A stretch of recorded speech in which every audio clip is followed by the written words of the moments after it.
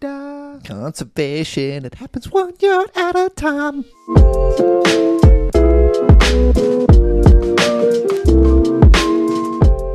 Welcome back to another Coffee Time Wednesday with your favorite hosts, Nicholas, my co-host Kent, and his co-host Peyton. I'm co-host to the co-host. If you've never joined us before, Dwight Scandridge, ladies and gentlemen. Dwight. If you've never been here with us before, we each bring one piece of information, whether it's news or old or something interesting, to the table, and then we talk about the facts, and then we make up a bunch of stuff that are not facts, and then we laugh. So Kent is bringing us in today. What do we got, Kent? Well, this is a topic that I considered using the last couple weeks. I think it's pretty interesting, and it's Super Bowl season, so it's good to talk a little sports. Unfortunately, I was kind of pulling for the Bengals. I like Joe Burrow. I think he's a. I feel like Joe Burrow, like everyone credits him for being like a cool, smooth dude. I think what's actually going in his brain is like nothing, and he's like actually frantic, and he's like, if I don't say anything, then they're not going to know that I'm a fraud. And he's a good player. Wow, spoken like a Baltimore fan, maybe, or no. I don't mind Pittsburgh? Joe Burrow, but everyone's like, man, I love his fashion. I love how he acts. And I'm I couldn't care less about that. You don't like his pink dress or pink suit he's been wearing? Ken also has a pink suit he wears every Friday to work. Right.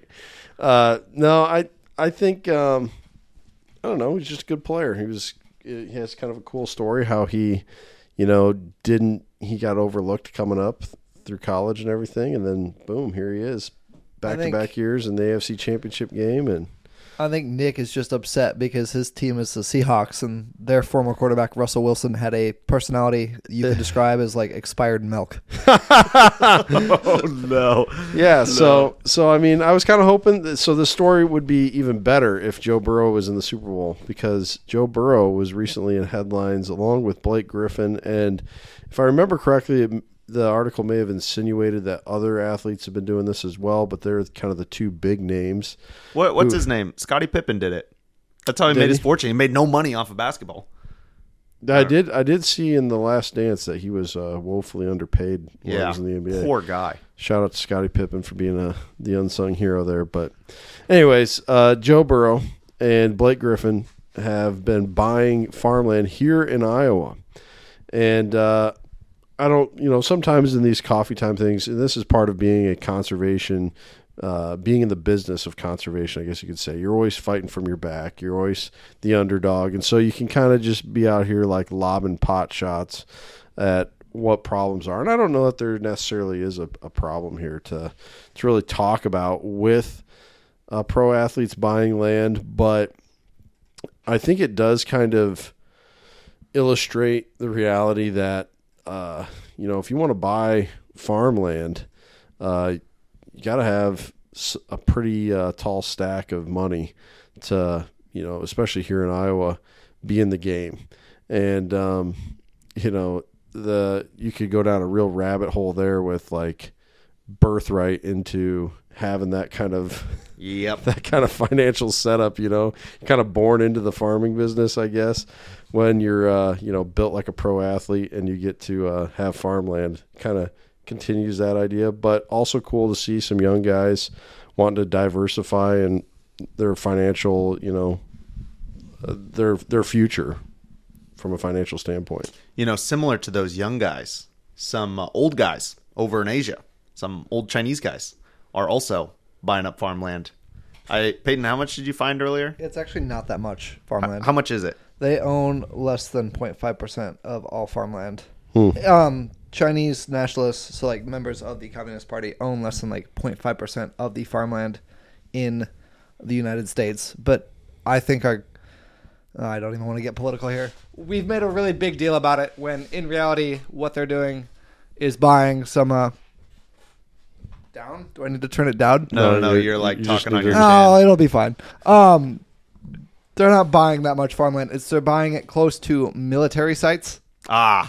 Which is more of a national security issue versus a national food issue, which is what I think it's been warped into by the public perception. Wow, that did get political, man. Now this is turning into a conspiracy theory podcast. Oh no, I don't know. They own farmland, and I don't know what it's for. But Bill Gates is the single greatest farmland owner, with like 275,000 acres. How often do you need to get fact checked? I feel like we need a guy. No, dude. I'll look it up right now. So interesting though about that topic. This was another topic I've been kicking around bringing up. And my buddy Luke Fritsch, who I think his episode drops this week, but he sent me this article about how historically foreign investors, so not just China, but anyone from outside the U.S. buying farmland was able to get like federal loan servicing to buy that land here in America. And our longtime senator here in Iowa, Chuck Grassley, has, I think, been a leading voice in trying to take that away, take that financial aid, for lack of a better term, away from foreign investors wanting to buy American farmland. Yeah. I hope that goes through. Peyton and I just looked at old Billy Gates, and The Guardian says he owns about 242,000 acres. AP News says he owns about 269,000 acres. He's got some ground. He's got some ground. A lot of it. Free country. He can do what he wants. You know what I mean? I'm not here to tell you can't buy some land. If you were given 200,000 acres, evenly kind of spread across the United States, what would you do with it? I'd turn almost all of it into public land. Really? I would raise wild hogs to release into Canada, I think. Oh my goodness. Canada. Oh man, that's rough. All right, Peyton, what do you got? Why don't you go? I'll go. Yours is more interesting than mine, I think.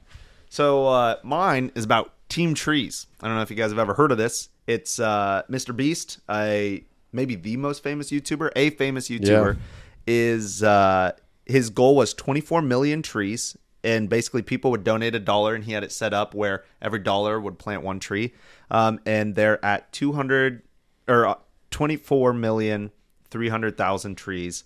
And let's look at some of the biggest donors. We've got Elon Musk with 1 million trees, Plants vs. Zombies, which I guess is a phone game, donated 500,000 trees. What I think is funny is that Mr. Beast himself donated 100,000 trees. Then a guy named Alan Walker donated 100,001 trees. Musical artist. Yep, just some random musical artist Alan Walker, not some guy. Yeah, and then Mr. Beast was like, "Oh, I'll do 100,002 trees." So he is behind it. He's apparently donated a couple $100,000 to his own cause. But isn't that cool? It's not like some celebrities are like, yeah, I'm going to do my due diligence and I'm going to talk about the issue. And then Mr. Beast was like, I'm going to give all of my money to the issue. There was the other day he came out with a video where he like paid for 1,000 people to have a surgery that gave them their eyesight back. Yeah. Yeah, I think, like going back to that idea of if you had all this sudden wealth, I mean, that to me is just so much more powerful than owning X number of houses or, just having more stuff, like the power to literally change people's lives for the better. That I think would be the greatest gift for that kind of wealth. I don't know. We can all change people's lives for the better. There are a few people in the world that can change the world for the better. And this guy is one of them, and he is doing it, and it is really cool. He has such a big audience. Tell him what you saw the other day for the Super Bowl. Yeah. I guess we're talking about Mr. Beast on our little agricultural podcast now. But it costs, I think, $23 million for a 30-second ad in the Super Bowl. But you could reach more people by being a sponsor to Mr. Beast for a lot less money than $23 million, which it's not like applicable for us in any way. No, but we're not coughing up any percentage of that money anytime soon. Yeah, so if Joe Burrow, if you're looking for an investment other than farm ground, I guess sponsor a YouTuber. There you go.